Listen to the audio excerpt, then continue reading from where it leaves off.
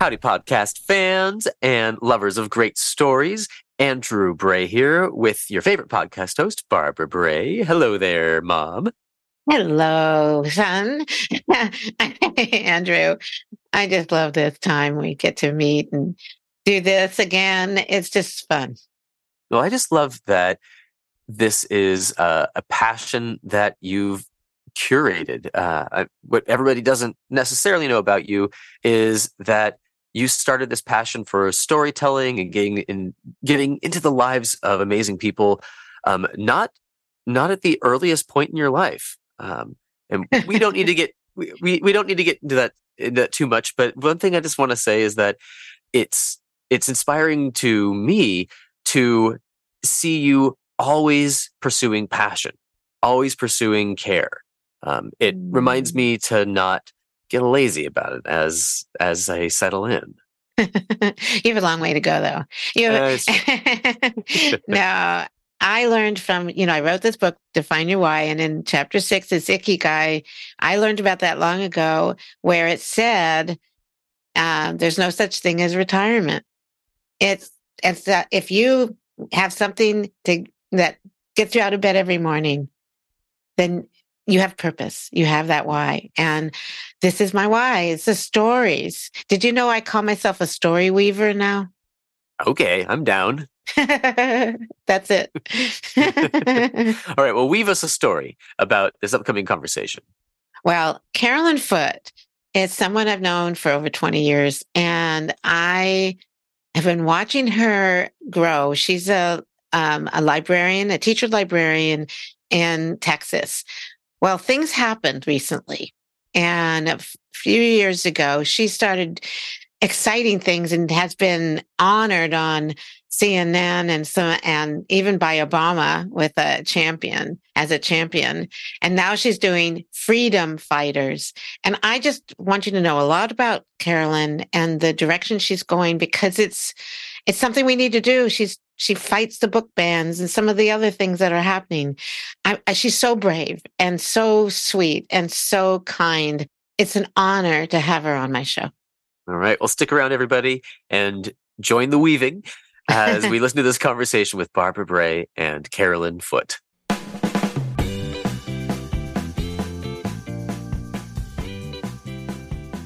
Hello, this is Barbara. I'm excited today because I have someone I've known for a long time, Carolyn Foote. Hi, Barbara. Hi, Carolyn. I'm so happy you're here. I mean, I've known you for a long time, and it's been fun to follow your journey. And when you said, yes, I'd like to be on your show, I went, oh my gosh. I'm so happy. Well, thank you for having me. You're welcome. This is so great. So I want to introduce you to my audience. All right. I'm going to boast a little bit. Don't blush, okay? Carolyn Foote is an educator librarian, a 2013 White House Champion of Change. I read all about that. I was so excited for you and followed you on that. That must have been really cool, right? It was amazing. And the president showed up for our ceremony, which normally he doesn't.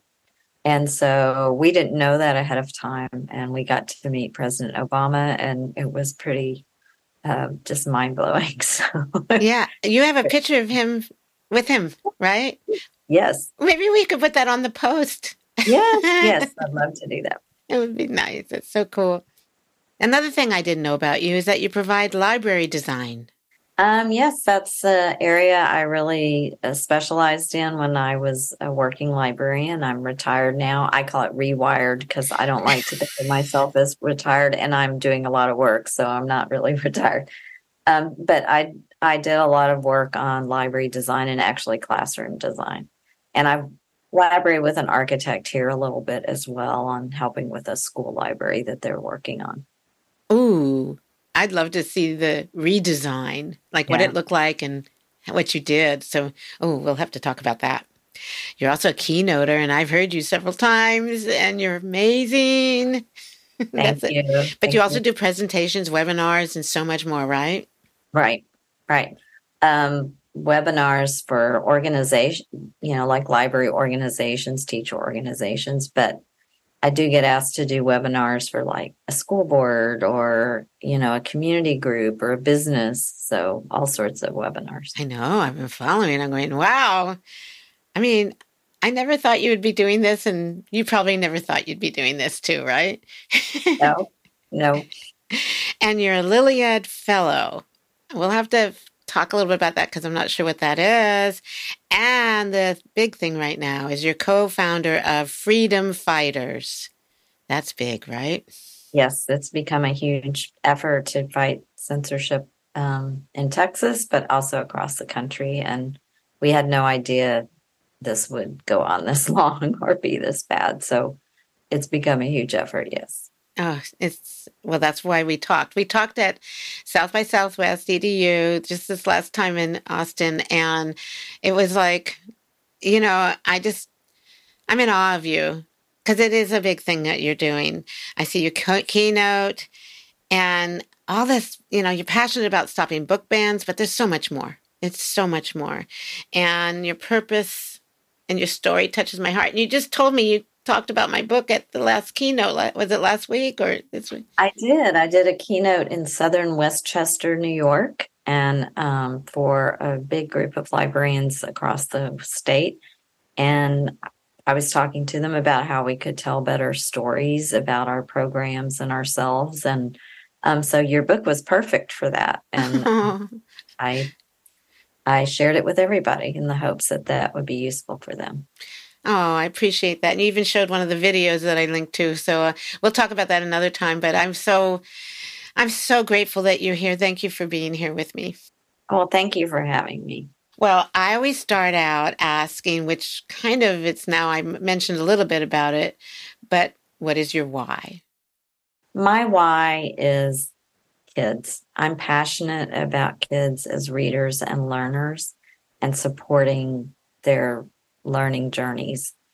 And so that really colors everything I do. When I say that, I mean, I'm really passionate about especially teen learners, high school learners, and, their right to have the information they need, their right to read, their right to be acknowledged as, sentient beings who have thoughts and feelings so in all ways, I mean, I was a teacher for 10 years, so I'm really at heart an educator first and a librarian second. And so that's really what motivates me. Wow. When I retired, it was kind of weird. You asking about my why.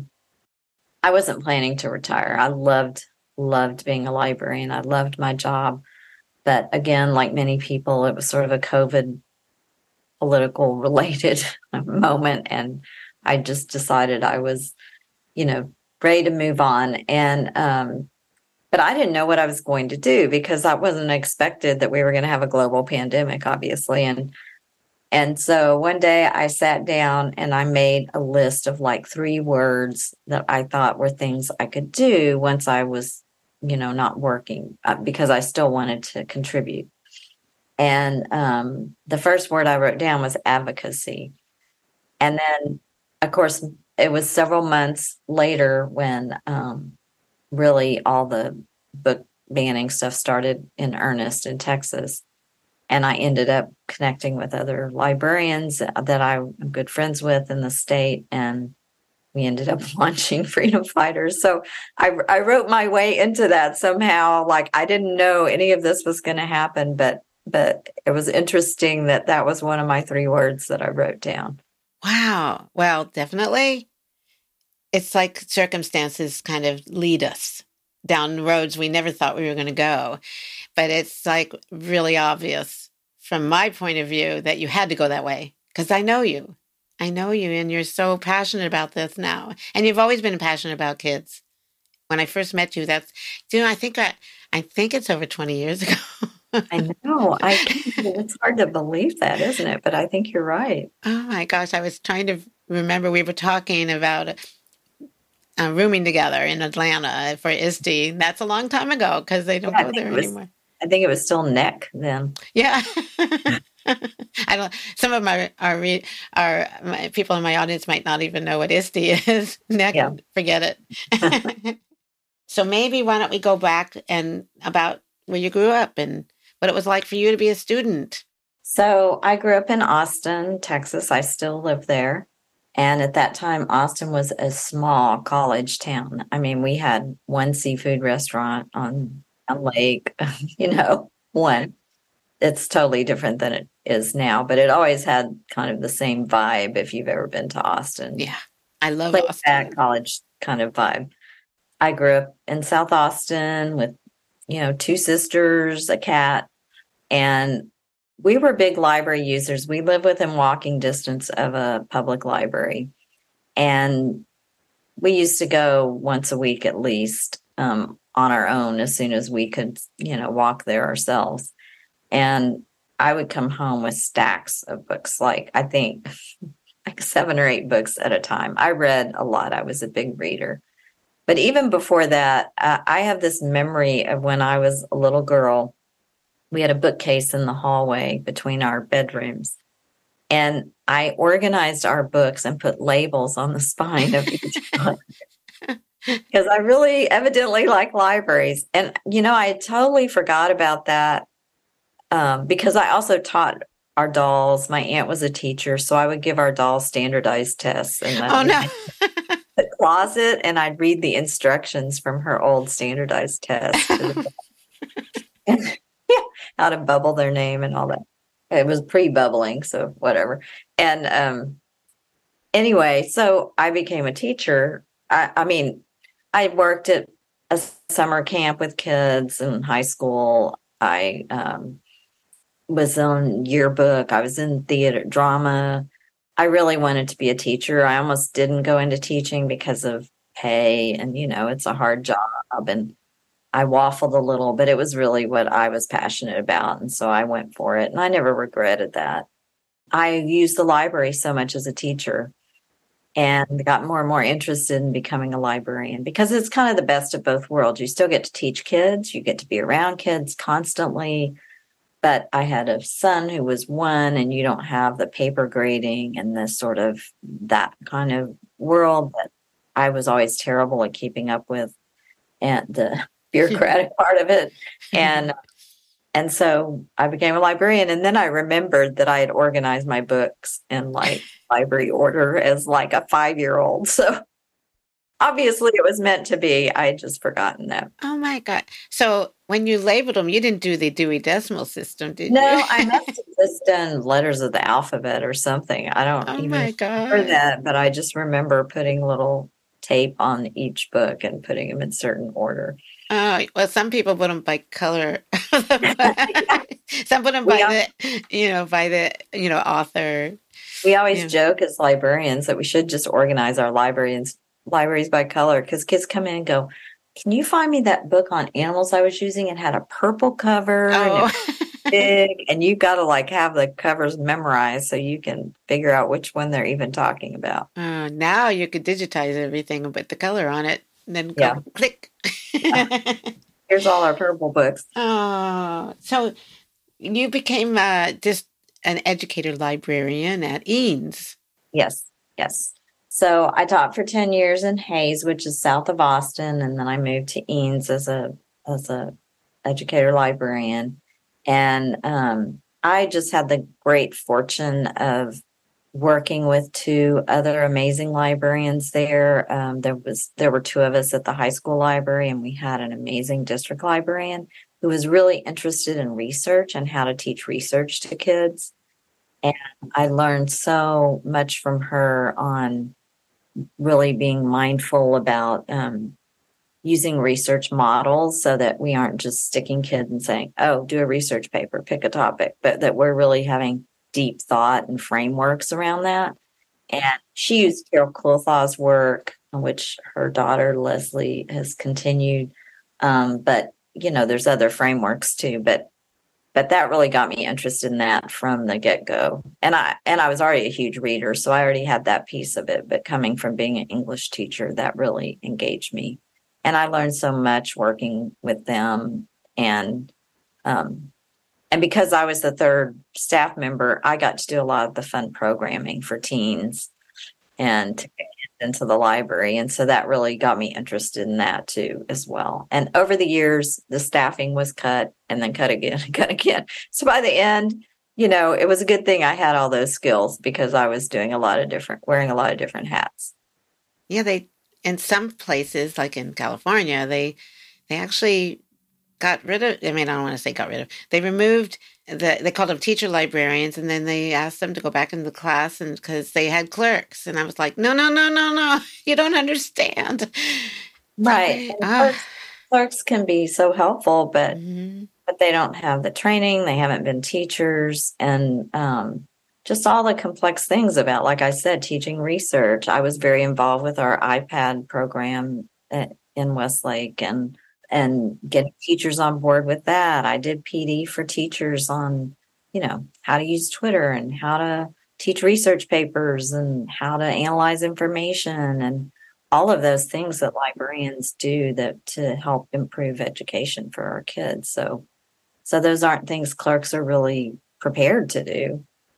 Yeah, it's a shame for them because things were thrown on their plate and it was just way beyond their capabilities. And what I see is that, I mean, I just loved working with the librarians. I worked with librarians in several districts and some large districts. And I was like, I just wanted to hold them close, say, don't leave. The skills are so needed now. And that's why I just love librarians.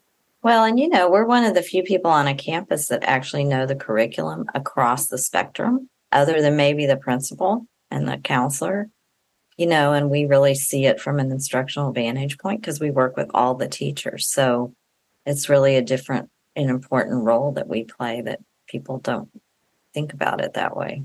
Well, we just got to get them to think about it because I know. We need librarians back. We need them more now than ever because of all the information that's out there. People don't know if it's real. They don't know how to even do the research that you're talking about. So we'll push that. We'll find a way. Great. I'm trying to figure out what happened to you by 2013 that you got this champion of change. I know you deserve it. I just want to know the story behind it. Well, I was pretty shocked. I think, I was pretty active on social media. I was blogging. I was sharing what was going on in our library. I was sharing our efforts to experiment with the iPads when they were brand new. And I tried to be very scientific about it. We just had a small group of iPads. And so I would have teachers take it home for the weekend and then fill out a survey afterwards. I brought in our special education students and handed out the iPads to them and tried to document what apps and how they were using it, which actually was so amazing. Think about when the iPads were new. Yeah. There was this moment I had a student who couldn't read a book himself because he couldn't turn pages. He didn't have the manual dexterity. Ooh. And wow, so that's interesting. I brought a few kids in, and we were with the teachers working with them and handed him the iPad and set up an ebook for him. And he was able to turn the pages for the first time. And you should have seen his face. And we forget that now because we're so used to touchscreen technology. But it was like a chilling moment to see that. And so, and I shared some of that work I was doing on social media. And, people from Department of Ed and stuff, I guess, saw and followed it. And they wanted a librarian represented in the group that they chose because they were honoring connected learning. And so they reached out to me, and I was shocked because there were so many other colleagues of mine who were so renowned doing great work in this area. And I was, surprised. I guess I sell myself short a lot of times. I just think I'm doing the normal stuff that I would do. And then people are like, oh, that was amazing. And I'm like, really? I was just doing what I do. And I just, when it's yourself, you don't really see it, I guess. But it was just such an honor and amazing to be recognized. And at At the moment, they were featuring their broadband program and getting people on board with broadband. So the whole group of connected educators, which included Bud Hunt, who I knew. Oh, I know Bud. Yes, and we were in the Yeah. same group of 7 or 8 of us, and I found out he was there too. So it was really fun because we got to share that experience together. Oh, I haven't seen him for a long time. I haven't either. Oh, wow. Well, we're going to have to reach out. Yes, I know. So, gosh, that must have been so wonderful. I just, here's the thing. You're so humble. And I know when you give your keynotes, you're so genuine that people really connect with you. I think you did say you sell yourself short. It's okay, because that comes across as someone who's really authentic and real. And it's in your heart, and you're doing something you really believe in, like freedom fighters. That is so big now. Can you just tell me how that got started?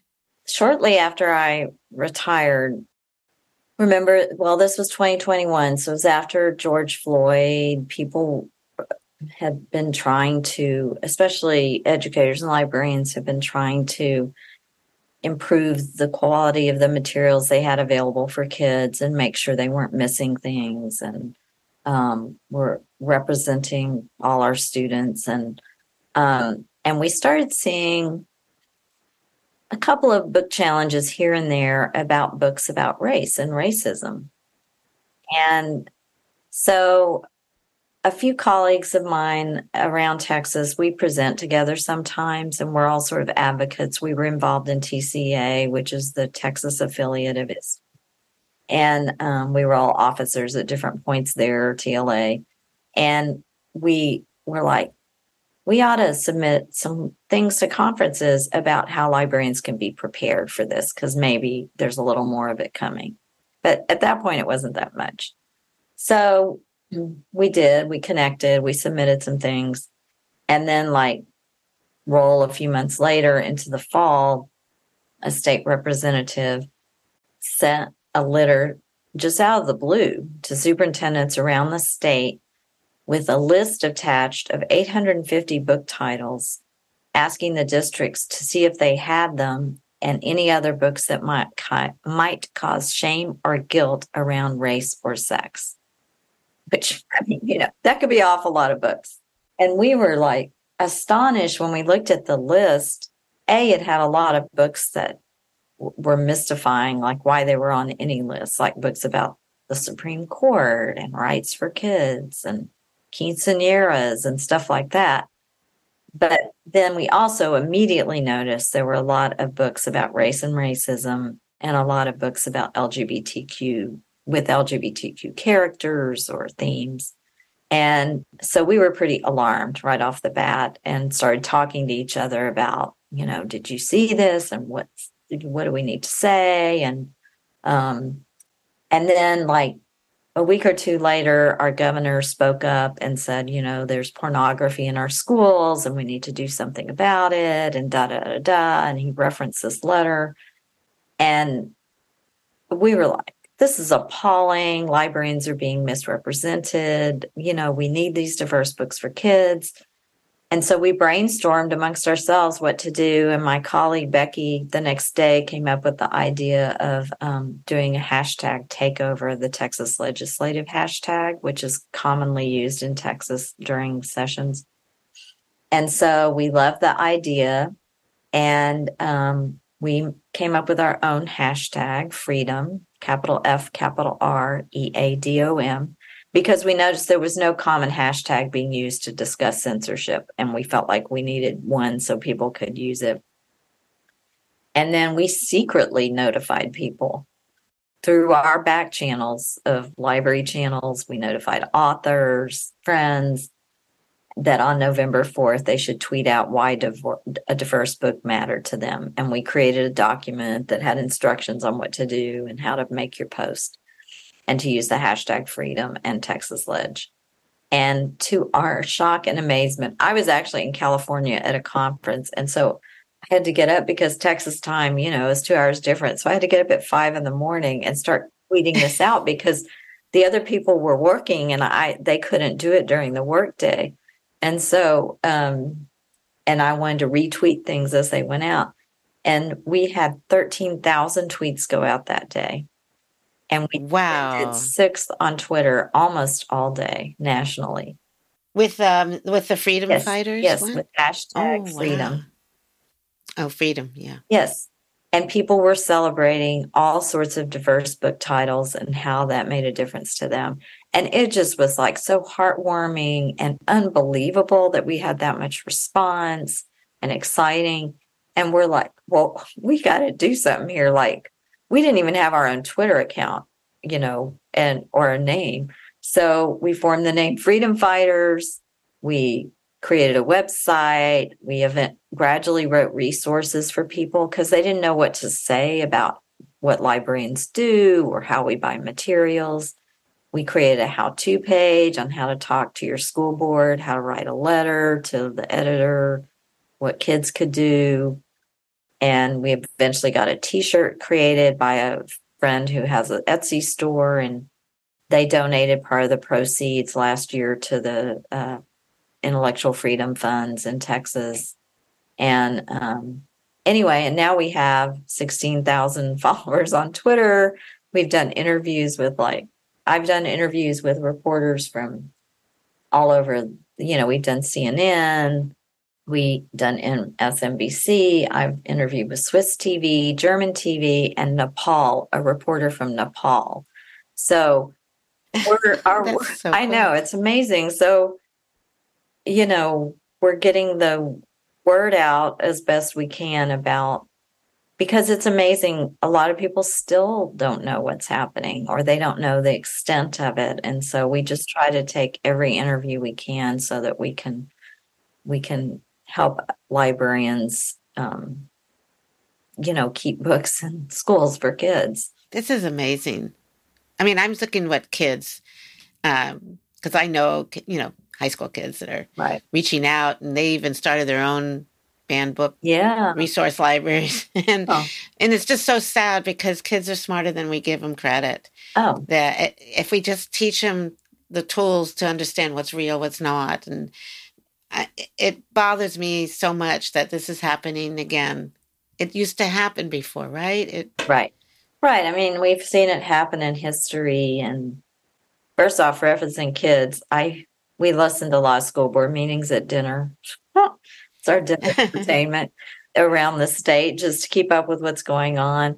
And over you'll hear kids speaking at school board meetings and saying, we're being the adults in the room right now. Like, we're asking you to use academic rigor and understand what these texts are. And, you know, and they are. And I feel sorry that they can't just focus on their extracurriculars and their homework and are there, get in there and fight.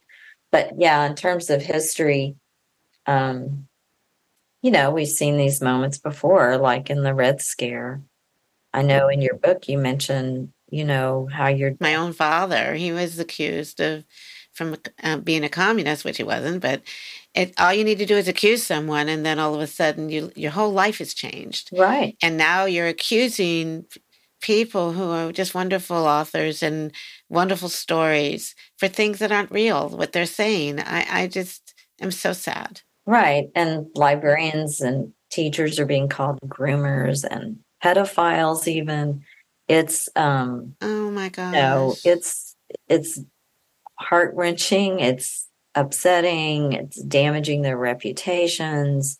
While I will be the first person to admit there are books with a wide range of maturity levels in libraries, especially high school libraries, because high school students are college bound. You know, a certain percentage of them are college bound, and we have AP programs and IB programs, and they're reading college level text. So of course there's going to be mature content in there, but nothing that's in a school library meets the definition of the obscenity code, because they're not meant to arouse anyone. They're not meant to, they don't lack literary merit. You know, it's not It's not a magazine that's hidden behind the counter at the convenience store, you know? So Just think of that. while people may feel Yeah, uncomfortable about the mature yeah, content in them, and I get that because every family has a different viewpoint on that, removing it from all kids whose parents might not have an objection to it isn't fair either. So, that's really an individual parent decision that needs to be made, not a blanket decision affecting the whole school and every child, because, that's the whole point of libraries is that we provide materials on all sides of issues. We provide materials for different maturity levels, different reading levels, different interests. And so we have a broad array of stuff in the library. So what's really sad is we have kids that can't read yeah, still. And so what I'm just sad what's happening to schools, because the idea of interest, when a kid's interested in something and something that's relevant to them, right. might be about one of the books that they're talking about. And if they have a problem reading and you don't give them something they're interested in and it's relevant to them, you're already boring them anyway in school. I'm sorry. That's what's going on right now. Kids are losing interest, and they're also probably really angry because now they're hiding their own identity because they don't even see themselves anymore. Right. I'm right. just. And we're sending a message by some of the censorship that their stories don't belong. So when you take The Hate U Give off the shelf of a school library and it has, police violence in it, it's unfortunate, but it is true that some kids experience that.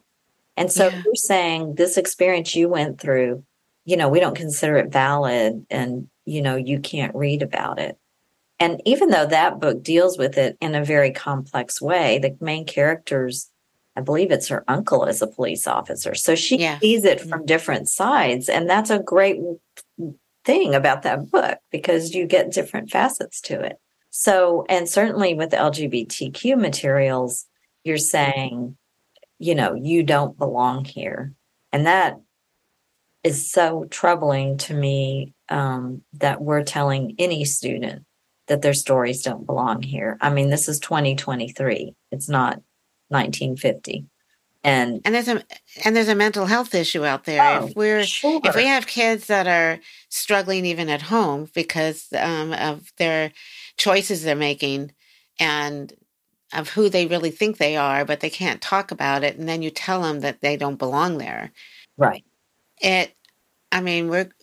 We're putting people at risk, and so that's what's scaring me, especially young children. And that really motivates us. When I said I was motivated by kids, that's exactly what I'm thinking about, are those vulnerable kids who maybe can't even speak up for themselves. And so having access to reading material is so important. I talked to an author the other day when I was keynoting in New York who was at the conference, and he said he wrote the book. He grew up in a small town. And so there certainly weren't resources for him then, and certainly not in the library because those books just didn't exist at the time. And he said, he wrote the book for kids like him who are stranded in small towns and maybe don't have the resources to understand themselves as they're going through an experience of questioning, what, or figuring out, like we all do in school, figuring out our identities. And I don't mean identities as gender identity. I just mean who we are. Who we are as human beings. And having books that explore that. And it's hard because the First Amendment's complex and America has trouble. It's hard to talk about things that are complex, and books are also complex. But I try to remind people, if a kid reads about something in a book, like drug abuse, there's usually sympathetic characters that are their friends that are trying to help them. You see their inner thoughts as they're grappling with trying to quit, or their parents are trying to help them quit, or, as they're trying not to fall off the wagon. They're not out there completely on their own. Or if they have a romantic encounter, they're worrying about it. Should I have done this? Like they're talking to their friends about it. They maybe talk to their parent. So books are contained. They have containers wrapped around these complex moments in our lives. And most teen books, they're resolved. By the end, they've learned their lesson, or they've come through that experience and they've survived and they're thriving. And that's the way most teen books are written. And that's totally different than sending a teen on the internet to look up drug use or, sex. I mean, imagine what they find. And there's no container there. And there's no character that's an adult by their side or anything like that, or a best friend with them. They're out there on their own. So I just think people forget that that's actually, if there's any place you want kids to learn about things and to learn that they will survive tough moments, books are the place to do that. And kids, I've seen kids where they're sitting in a corner and they're just enveloped in that, they're just like enmeshed in that book and they don't want to let go. Yeah. And so I'm just, it's not fair. And that's why I'm so glad you wanted to talk about this, because it's almost like we need kids to read the stories to the adults. Yeah. I just wonder if they could do that. Maybe go to the I've book. really been thinking because, in some of these meetings, school board meetings, passages from books have been read, but the people, the school board members, the legislators haven't read a lot of teen books in a long time, most of them. No. So yeah. It would be great if people got up and read the passages where the character dies and their mom's helping them from the same exact book, or, Yes. A passage where their friend helps them through a hard time in the exact same book. So they could see that books have facets and it's not just this one page out of the book. It's like the whole facet of the book. What if okay, I'm doing this. This is just a little bit off track, but I just love it. Brainstorming with you. This is something where I see could be videos that go out with you or other librarians walking, going through, why do you love this book so much? Right. Read a part of it and put it up on, just share the reasons why these books are good. Right. This is a banned book, but you know what? This is the part of it that they're missing. You would love reading this book, Mom. Something like that. And I've been thinking about, we ought to be having people go to board meetings or legislative hearings with an iPad with their logged into their ebooks. So when someone prior to them speaks and reads something, that they can pull up the same book and read a different passage so they can be prepared, because we never know what book's going to come up in any meeting. And I mean, there's certain ones that come up a lot, but still every time there's a new one. So this past year, just to give you an example, over, I don't have the exact number in my head right now. Let me pop over and look that up. But over 2,000 books, individual book titles were challenged in schools. So 2,571 different book titles were challenged last year. That's incredible. I mean, just last year? Yes, in 1 year. The usual number of book challenges is about 300. So you can see how completely out of like the normal kind of environment we are right now. And that's why it reminds me of the Red Scare, when people are accusing things and oversimplifying and sort of anti-intellectualism and all of that. And it's going to take, it's rough going to those meetings sometimes, but it's going to take the majority of Americans, depending on the poll you look at, it's between like 70 and 85% of Americans are against book banning. And it's going to take all of us not being silent and writing our superintendent of our local school district, or writing a school board member, and just letting them know, even if there's nothing going on in our district, that we support intellectual freedom. And if there is something going on, certainly we all need to get involved, because sometimes librarians can't speak up for fear of losing their job. Sometimes, English teachers can't speak up for the same reason, history teachers. So they need the parents and community members to speak up. I think we can put all of this on that post we're putting together, Right. and also some links to the how-to, because I didn't do some things because in my state we're not doing that, Right.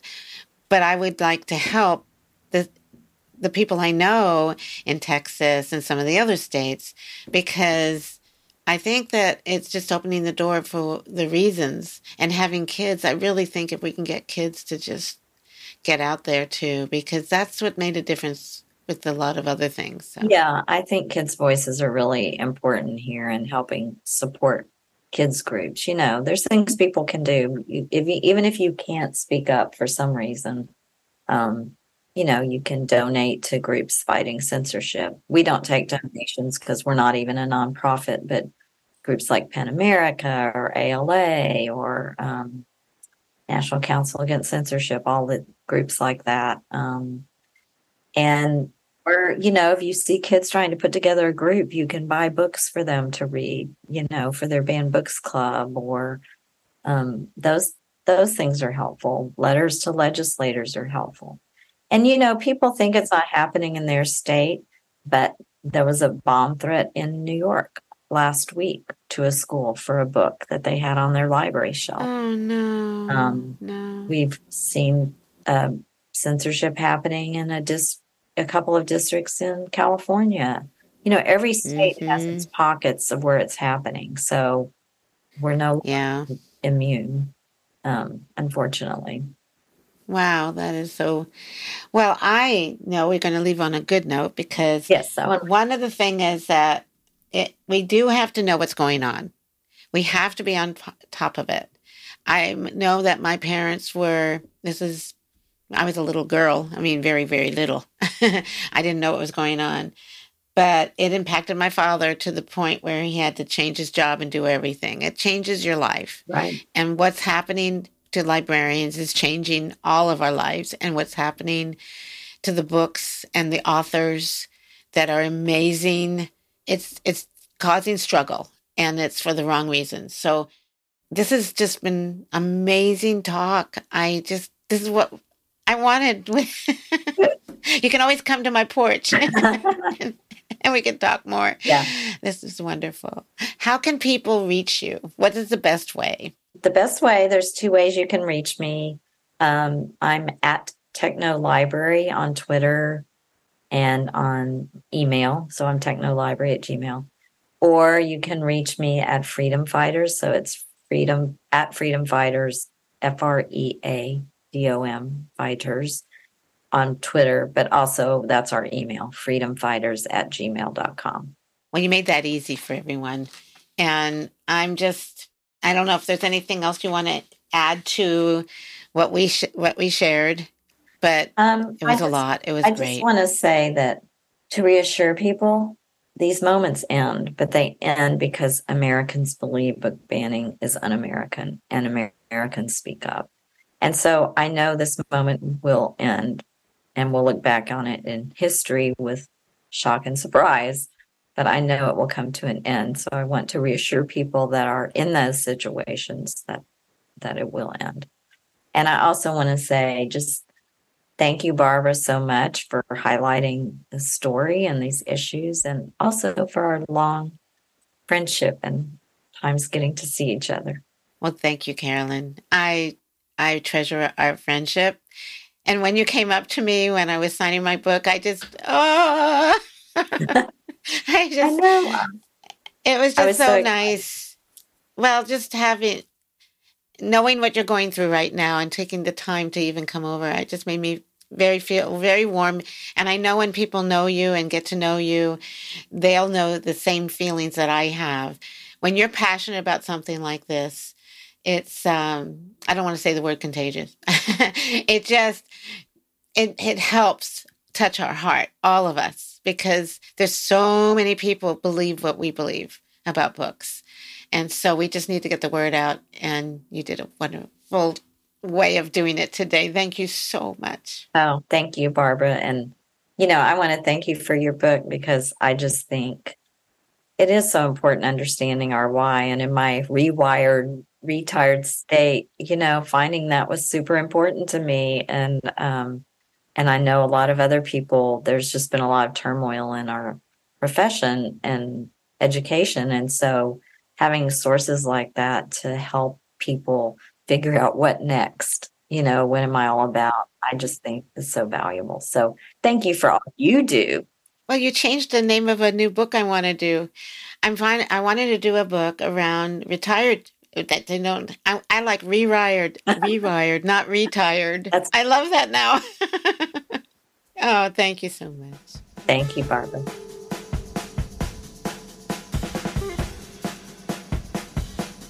Thank you for listening to the Rethinking Learning podcast and my conversation with Carolyn Foote. I've known Carolyn for a long time, but I learned a lot more about freedom fighters during our talk and why now is the time to fight discrimination and all of these book bans. So please make sure you check out the blog post that goes with this podcast, and that's on barbarabray.net, so you can access resources and all those links that Carolyn mentioned. It would be awesome if you subscribe to my podcast. I'd be really grateful if you wrote a review. You're also welcome to subscribe to my website at barbarabray.net to receive updates, resources, stories, and more podcasts. So thanks again for listening. Keep sharing your story. And please stay safe and be well.